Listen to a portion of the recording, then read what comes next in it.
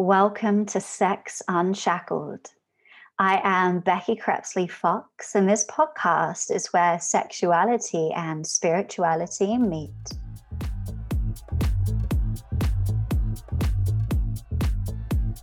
Today on Sex Unshackled, I have Rachel Overvol with me.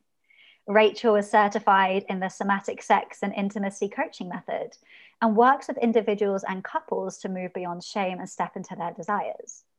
Rachel is the author of the feminist book, Finding Feminism. She is a fellow queer and kink-friendly practitioner, and I am super excited to have her here with me today. Rachel, can you please tell the listeners what brought you to this work? Yeah, thank you, Becky. I'm super excited to be here. That's a long, long answer. So I grew up in a fundamentalist religious cult, very patriarchal, very restrictive in everything, especially sexuality and female, not even female sexuality, but also female power as well. And I left that in my early 20s. I started leaving around 20 and fully left in around 22. And in that religion, I was engaged really young. I had a very abusive engagement to someone, and a lot of trauma from that. And then a lot of trauma from religious oppression as well. And so when I left, I felt so alone. First of all, I had no one, because in the religion, it was like you could only be friends with people in the religion. So I literally left and I had nothing and no one. And I felt just kind of like, I was barely head above water. I was watching this movie the other day, I Care a Lot. And there's this scene where she almost starts drowning. And I was like, that's exactly how I felt for many years, where it was like, I'm trying to get out of this car that is sinking underwater. And I could not figure out how to get out of this car and get breath. And so I kind of floundered around for a while, and I knew that there was issues, but so many of the issues within my trauma, I had never been taught were trauma or things that would affect me my entire life. Because the majority of the answers I had known growing up was you just pray about it. You just pray about it. There's no such thing as depression. There's no such thing as anxiety. There's no such thing as PTSD. You just pray about it and give it to God. So I had no idea that all of these things I was experiencing as I was leaving was CPTSD, was depression, was anxiety, was suicidal thoughts. And so I got into therapy. Thank God I had a couple of friends who helped me and encouraged me to do that. I did talk therapy for a while. And then I did art therapy, and I did equine therapy, and I did a lot of different therapies throughout my 20s. And there was always something that I felt like was missing. I always felt like there was it's okay, I'm tackling these big things. I understand kind of what's happened in my life and how it's gotten me to this point, but I feel like there's something missing. And that piece that was missing was really reclaiming my sexuality and reclaiming my pleasure. And so when I started to kind of dive into this work and understand more through reading and through finding people on blogs and on chat rooms, honestly, and recognizing that a big piece of me that was missing was this healing of my sexual self. And that was why I couldn't figure out how to really heal, and why it felt like I was still floundering around, drowning, trying to grab for breath, even though I was doing all of the work. And so I was about 25, so it's about 5 years ago. And I started realizing that I had to heal my sexual self. And there weren't a lot of people doing that. There weren't a lot of as far as resources, I didn't really know who to reach out to. I didn't know how to do it. I had a therapist who was a sex and relationship therapist, but dealt much more with communication. And so whenever I brought up sex or intimacy, I think she got nervous about it, and she kind of shut it down from her own experiences in trauma. And so I was still okay, how do I do this? How do I heal this? And so I really went on this journey of I've got to figure out how to heal myself in this way. So I've started taking courses online and did a course with the Kinsey Institute with PESI, is this online website where you can take different courses. Did a bunch of courses through there. I just started reading and engaging. And as I started to learn how much trauma is held in our sacred self and our sexual self, I started to recognize how much it had hurt me and how much I needed to learn how to heal from this and how much I wanted to teach other people how to heal. Because as soon as I started healing that, it's like all of the pieces fell into place. Like everything was like, this makes sense. It makes sense why I don't feel confident. It makes sense why I cringe when someone touches me, even a friend, I can't hug them. Like all of these things make sense now. And so it all like all the pieces fell together. And that is when I was like, okay, this is the basic, this is the building block. Like everyone needs to start with healing their sexual self, and then we can start healing the other pieces of ourselves. And so that's really how I got into this work, was for my own experiences and my own traumas and my own struggles. And then recognizing that there weren't a lot of people doing this. And I wanted to become what I didn't have for those 5 years where I was just struggling and trying to figure it out. I first just want to honor how brave you've been and on such a huge journey you've been on. And, you know, it's pretty miraculous, really, because the word coming to me is gaslighting. So it's like you were gaslighted, you know, for such a long period of time. But for you to still realize that that's not the truth, and you have your own truth, and, you know, work damn hard to find it, I just think is incredible. Yeah, that's so true. It was really like I was unlearning so many things and relearning like what is authentic to me, and trying how to figure out what was authentic to me. It all started with pleasure. Like I had not been allowed to experience pleasure in any aspect. Like pleasure was something that was sinful. I wasn't allowed to experience pleasure in food because food could make me fat and then I would be unobtainable as a wife. I wasn't allowed to experience pleasure in wine because wine is bad and drinking is evil. Like I wasn't allowed to experience pleasure in a late night dinner because women shouldn't be out past 8 p.m. So it's like all of these things where like pleasure was taken away from me. And so re-experiencing and understanding pleasure in all of these aspects is really like coming home and figuring out what is in alignment with me? What do I love? What brings me joy? And how can I refigure this out after so much had been stolen? Yeah, so beautiful, everything that you just said. So today we're going to talk about exactly that, aren't we? We're going to talk about receiving pleasure and tuning into the senses. So can you just tell us a little bit more about receiving pleasure? So you just mentioned a few different ways in which people could receive pleasure. So it doesn't have to be sexual pleasure, right? It is generic pleasure, general pleasure, any pleasure, and then also sexual pleasure as well. So eating, drinking wine, what else can be pleasurable? What do you find pleasurable? Yeah. So one thing that I really love is I love going on long walks and listening to music. Like that is like so much pleasure for me, and just kind of like feeling all of the sensations on my body as I like feel a breeze or like the sun, and just enjoying all of that. That's something that really helps me come in tune with my body, because like pleasure, when I talk to clients about this, pleasure is intentional time spent with your body. And so I'll have clients be like, well, I just did a really hard workout and that was pleasurable. It's like, no, that's not what we're talking about. We're talking about intentional time spent with your body for no other reason but to spend time with your body. There's not a goal of anything else but spending time with your body and experiencing different sensations and experiencing pleasure. And so I also have a lot of clients that have sexual trauma.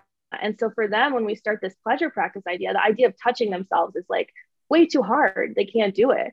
And so we start with these small things of like, I want you to take a bath and feel like the warm water on your skin and tell me how that feels. And so pleasure, a lot of times you just think about like masturbation, right? And that is an awesome pleasure practice, but that's kind of an advanced pleasure practice for a lot of people. Yeah. And so it's really important to start small as you're starting this pleasure practice and understanding what is pleasure, what feels good in my body. Yeah. And exactly what you were saying. I think people, when we talk about pleasure, we think sex.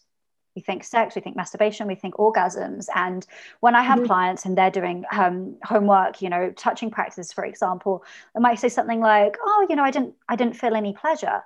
And I say, well, it doesn't have to be orgasmic pleasure, but there can be pleasure in just, tickling yourself gently, or, caressing or massaging yourself, that is pleasurable. It doesn't have to be an orgasm with the genitals, but there's also pleasure in those things. Yes, exactly. Like I love touching my collarbones. Like that feels really good for me. Like just like massaging like fingertips, and like then sometimes I'll do like a little grab around my neck, and that feels really nice. It's just kind of comforting, and that feels good in my body. It's like the idea of pleasure. Well, because we also have to like destigmatize this idea around like pleasure is always supposed to be an orgasm, because that's just bullshit. Am I allowed to cuss? Yes. Okay. Okay. It's like you can't, pleasure does not always mean an orgasm. Like you can have really great sexual experiences with yourself and with lovers that don't include an orgasm, and there's no failure there. It doesn't mean anything went wrong. Like an orgasm is awesome, but it should not be the end goal. Pleasure should always be the end goal. And I think there's so much curiosity and pleasure. So if people are like, well, I don't know how to pleasure myself, I don't know what I like, sexually or non-sexually, you know, be curious and try to find the pleasure in the curiosity. You know, learning about yourself is pleasurable in itself. Yes, exactly. That's what exactly what I tell clients too. It's like, you got to get curious. Like, because I think a lot of times I wonder if like energetically, this is the clients that I attract, but a lot of clients are like me and they're very type A. And it's probably just my own energy that I'm attracting these clients, but they want like a list, and they're like, I want a list of pleasure practices. And I'm like, I can give you ideas, but at the end of the day, like the pleasure practice is up to you to get curious and for you to decide what feels good. You could decide that, like, I don't know, rubbing your toes is really, really pleasurable and that feels really good. And I could be like, I've never done that and I don't really like that. Like, we can all decide, because it goes back to like determining in our own autonomy, what feels good in our bodies. And I can't tell you what feels good in your body, and you can't tell me what feels good in mine. So I'll give you ideas, but you have to get creative on your own. And that's kind of the beauty of the self-discovery of coming home into our bodies, is discovery and pleasure and play and creativity and all of those aspects. So do you think these practices should be done solo, or do you think they could be like healing and well, obviously there'll be pleasure, but healing in doing them with partners or in groups as well? Yeah, I think that they should be done solo at first, because I don't think that you can have attunement with other people until you have attunement with yourself. Yes. And so I think, yeah, absolutely. Like, say you have a really awesome pleasure practice and you want to go like enjoy that with someone else. Like one of the things that I do with clients in couples work is that like I have a breathing meditation that I do, and we do that same breathing meditation, but instead of doing it, we do it separately multiple times. And then when we get together, we kind of go into a tantric aspect of where we're cycling breath, but we're doing the same thing. But we have to do that separately many times before we do it together, because we can't, I think a lot of time also for women, it goes back into this idea of like, I have to please my partner, I have to please my partner. Yeah. And it gets really out of this self-attunement. And so I don't encourage anyone to do these practices until you feel like you are attuned into your own senses and your own body. Once you know, this is what I like, this is what feels good, I'm attuned in my body, and I can also stay present in my body during sex and during intimacy, then let's try these practices with other people. Yes, exactly. And, you know, in the psychotherapy modality that I work in and train in, we call it first position. So first position is where you're like, I am me. I'm in my first position. I'm thinking about myself. Second position is where you might be thinking, is my partner enjoying this? Is my partner thinking this? I'm worried what my partner's thinking as they're looking at me. And third position is more like kind of culturally or like a greater context. And I feel like everyone thinks in partnered sex that they should be in second position. So they feel like they should be, is this pleasing our partner? And obviously we want to please our partners, but with the position on yourself. And only when you can be in touch with yourself and tuned into your pleasure. And, you know, if you are giving a blowjob and your jaw is aching and your neck is aching and you're really hating it because it's hurting, you know, your partner will probably get more pleasure if you say, can we do something else? Let's move this around. Right. Let's move position, because you're tuning into first position, yet also you can give in first position. I love that language. I love that. I have not heard it described that way. And it's like, I love that. Yeah, first position. And, you know, it's interesting because I was with a lover earlier this week, and I was like, so just, it just, the way I engage in intimacy now is so different and so much better than the way I was engaging in intimacy when I was in second position. It's like, it was so just like, I'm feeling myself and I'm like touching myself, and I am like, just so about engaging in my body. And then through that, we had really great sex, but it was all because of, I was in first position first, like, and then the second position came naturally because I'm just so about how good I'm feeling, and he's so good about how he's feeling. And so then it comes together. Yeah, that's exactly it. First position first. And I try Yeah. to talk about this with clients, but there's almost like a reluctance to believing it. That can't be right. That's definitely not true. And we start with it's called Sensate Focus, like a touching exercise. And the first couple of steps, I say to them, you're not touching to please your partner. You're not. That's not what it's about. You're just touching, tuning into the sensations, and that's all you need to do. And I find that's a hard pill to swallow, to think, well, I'm giving kind of, I mean, I don't use the word giving because it's not really giving, but I'm touching my partner, yet I'm not doing it for their pleasure. Yeah. It's so I love talking with other people in our field, because I feel like my vocabulary grows, and I learn like I have a similar exercise and use a different name for it, and I love that. Yeah, and it's one where I work with couples too, and same thing. There's a ton of reluctancy. They're like, wait, and I'll even have clients in the middle of this session, and we're doing this like touch, and I'm telling them, you're gonna touch, Jane and Adam. Jane, you're gonna touch Adam for 5 minutes, and it's all for your pleasure. And he's not going to react at all. Mm-hmm. He's just going to sit there, and he can tell you if something feels like a boundary, that's fine. Yes. But he's not going to react to the actual pleasure, because it's all about your pleasure. And I swear to God, every time I do this, typically the woman, and even in lesbian couples, typically one of the women will be like, does this feel good? And I'm like, we're not asking that. It's not about that. It doesn't feel good for you. Like, not does it feel good for them. And it's a total shift, because we're taught and I just think and I'll keep generalizing it for women, because it's how I see a lot of women show up, just how we're socialized, regardless of if we're hetero or non. I see so many, because women are just taught that in order to be good women, in order to be good partners, we have to be a martyr. And that martyrdom comes in sexuality too. And it's like, actually, I can be the best fucking partner ever by not being a martyr. That is when I'm the best partner, and when I'm in tune with myself first. And that's a big thing that I work with clients too, is breaking this idea that I have to be a martyr to be a good partner. Yeah. And what it actually is in reality is, if it feels good for me, it feels good for you. We both vibing off the energies and off the pleasure together. And probably if the other person knew that the other person was being a martyr, or they weren't enjoying it, or their jaw rate, or whatever it was, they wouldn't want them to do it. We want our partners, most of us hopefully want our partners to be enjoying themselves. So yeah, and it's making me think about boundaries as well, because a lot of people who I work with say, well, how do I know what my boundaries are? I'm just learning about boundaries. I haven't really set them before. How do I know what they are? And I think if we are staying with that terminology in second position, and we are being a martyr, and we're thinking about other people, which we do want to do, but more than ourselves, of course we're not going to know what our boundaries are, because we're not in our body. We're thinking about everyone and everything else. So a way, I think, for those of you who are having this problem, for those of you who are listening, a way to realize what your boundaries are is to tune into your body even more. So through pleasure practices, through sex, through just by walking down the street and checking in, that's all going to allow you to know, well, does this feel right in my body? Does this thing I'm thinking about expand my chest? Does it make me feel bigger? In which case it's probably like a yes, I want to do it. Or does it make you feel like you want to shrivel up? Does it have this kind of compacting feeling? In which case, probably that's a no. And that's a really good way to learn this about yourself, I think.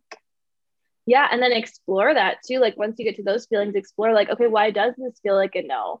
Is it because I don't feel safe? Is it because I really don't like it? Is it past trauma? All of those are valid answers, but really explore what is it? Because there are things for me that's been a no. And then the more I explore it, it's actually that's a yes. Mm-hmm. It's just that the way I was experiencing it first didn't feel safe. Yeah. And is that how you tune into your boundaries as well? Or do you have another little tool? Yeah. So I get really curious. I call it it's my own term. I don't know if it makes sense. Backwards road mapping. So I'll write down a feeling, and then I basically have this notebook that looks like I am insane.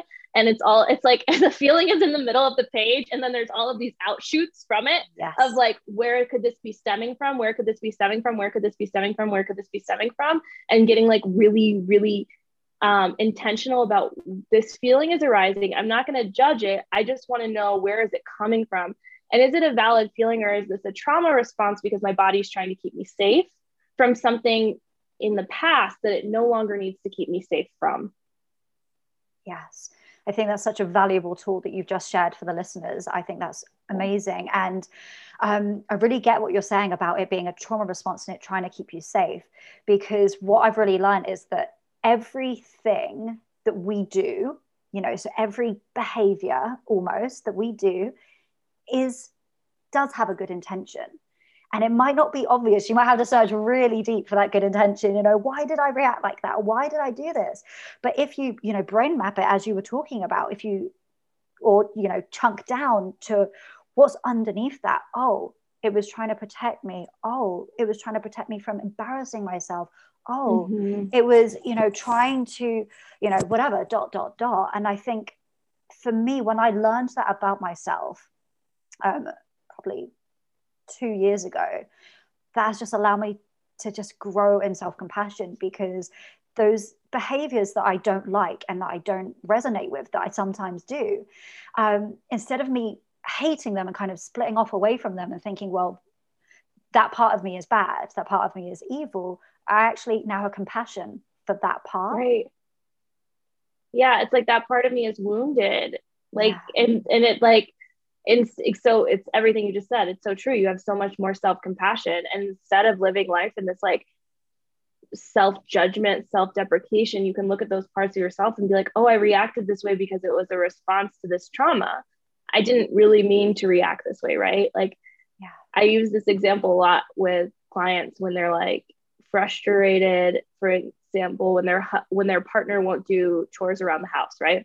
The typical thing that we have in relationships. Mm-hmm. And they're like, I'm so angry. And I'm like, okay, well, anger is a surface level emotion, but what are you really feeling? And when we get down to it, it's typically not anger. It's typically that they feel unseen, that they feel unheard, that they feel like disposable. And those are the feelings. And this anger is this surface level reaction, but the actual feeling is a wound. Mm-hmm. And then when you explain that to a partner and you're like, oh, I actually wasn't mad that you didn't take the trash out for 3 days. I felt really unseen, and that really hurt me. Yeah. That allows them to respond in love too. So you're changing the whole narrative, because instead of having this angered exchange, you're able to say like, oh, I understand. And none of us want to make our partners feel unseen or unheard, right? Mm-hmm. So once you hear that, you're like, you have so much more compassion and love, and that whole exchange changes. Yeah. And I think that's a really good way to start battling our own shame as well. Because when we understand, like, oh, I didn't just react because you didn't take the bins out, I'm not this horrible, aggressive person.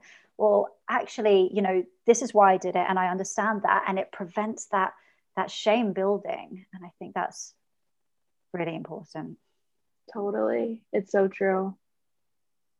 A great resource for that too, if anyone likes a book, Hold Me Tight have you read that book? No, I will add it to my list. I highly recommend it. Yeah. Yeah. It's called 7 Conversations, or the subtitle is like 7 Conversations for a Lifetime of Love.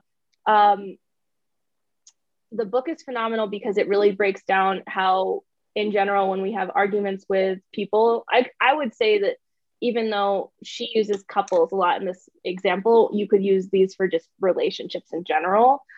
And she talks about like these 7 conversations that we have that always end in arguments, and how to change them, and how to get really clear on what your root level emotion is and how to explain that to someone. And the book is phenomenal on reframing. I have all my couple clients read it. It's really, really transformative. Amazing. Well, I'll definitely read that. I'm sure the listeners will love to as well. Yeah. So I'm just going to circle back to the pleasure practices for a little bit. Yeah. So are these like daily practices? Yeah. So that's a great question. There's a couple answers to this, because at the end of the day, it goes back to what feels in alignment with you and your body. And so at first, what I have clients do is do a 14-day pleasure challenge. And if anyone's interested, I have the free workbook is on my website. And it's 14 days where I challenge you to spend 60 minutes in pleasure practice total. So you can spread that out however you want. You can do 5 minutes a day. You can do 60 minutes total, whatever you want and whatever feels good for you. but just 60 minutes over 14 days in intentional pleasure. And for people that maybe are at the beginning phases of like starting out, I would say that 14-day, like 60 minutes every 2 weeks is like very doable. I would say though, the more you get into it, the more you should be expanding that time. I love spending, like, I think I just live my life in pleasure, to be really honest. I don't know that there's time limits on it, because like, even this morning I was walking my dogs, and I'm just like, I had like a kind of crazy morning with some construction going on outside my condo, and I'm just walking my dogs, and I like took a moment and put my hand on my chest and just like breathed really deeply and felt the breeze on my skin. And I was like, this is pleasure. And I was walking, and I'm like walking and thanking my body, like, thank you for moving. And like, all of that was pleasure. I'm drinking my coffee now, and I'm like, this tastes so good. This is pleasure. And so I think you can get to this point where you just live, your whole life is pleasure. And it's like, I'm not intentionally chunking out time anymore, because it's kind of just become a routine. Oh, that's so beautiful. That's so beautiful, because it is almost like turning up the volume on the capacity to feel pleasure. So yeah, at the beginning, you've got to practice, you've got to put the work in. And then it just becomes automatic, like everything else that we do. But we just, instead of drinking the coffee and thinking about something else, we're drinking it and noticing it. And yeah, that's so profound. I do still get intentional with my masturbation practice though, because that is something that is really easy to like put on the back burner, and really easy to be like, I don't have time, or really easy to be like, let's just do this quick and like rub one out. Right. Yeah. And so that is one where I do like, that is still something that I am intentional with. And I'm like, okay, I typically do 2 days. I masturbate every day, but for particular pleasure practice where I'm spending time with my body, 2 hours a week is like what I spend. And I'll either do 30 minutes and 4 days, or I'll do an hour and 2 days. And like, literally, I'll just like touch my body, caress my body, get in touch with her and get attuned to her. Once again, not always orgasm, but just like the whole goal is just exploring and getting in tune with my body. That's something that I carve out time for, because it's much more like, I've got to turn off my email, I'm going to turn off my phone, I'm going to put on some music, I'm going to lay in bed, or I'm going to sit on my couch, and I'm like getting the dogs out of the room. They're not invited. So, yeah. And I love your explanation of the way that you do the pleasure practice, masturbation, because I do feel like we just, as humans, we learn a way to masturbate that gets us there as quick as possible. And we do like the same thing all the time. And when I'm working with clients, I say, how would it be to touch your body first? When you're with other people, you have what we call foreplay, which I know for a lot of us is like the main play, but we call it foreplay. So you have the foreplay. And in the foreplay, you're touching, you're kissing, the nerve endings are waking up. But with masturbation, we're like, go, go, go, go. Like, get there as quick as you can. There's none of that pre sensuality.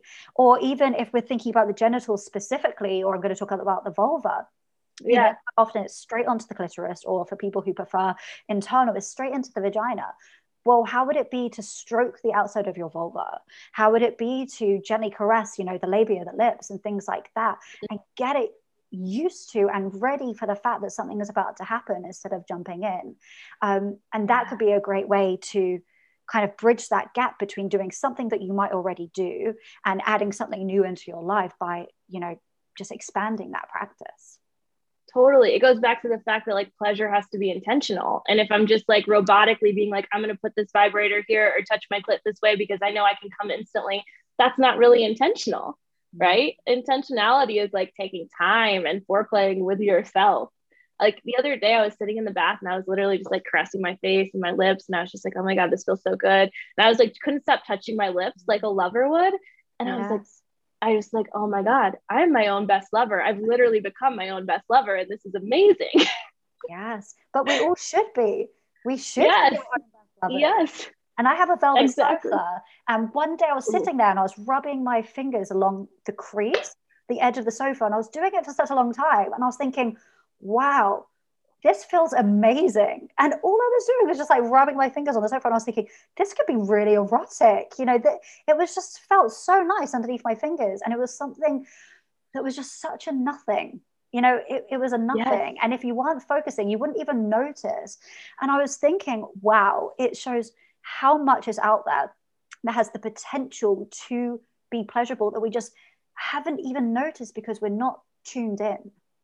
Yeah, I mean, that's a huge part of like being in the kink community and like sensation play. It goes, that's like sensation play, you know. And it's really fun how really small things can become really intense sensations, like a silk scarf rubbing on your breasts or a feather tickling your thighs. Like these small pieces of sensation can be turned into very erotic things.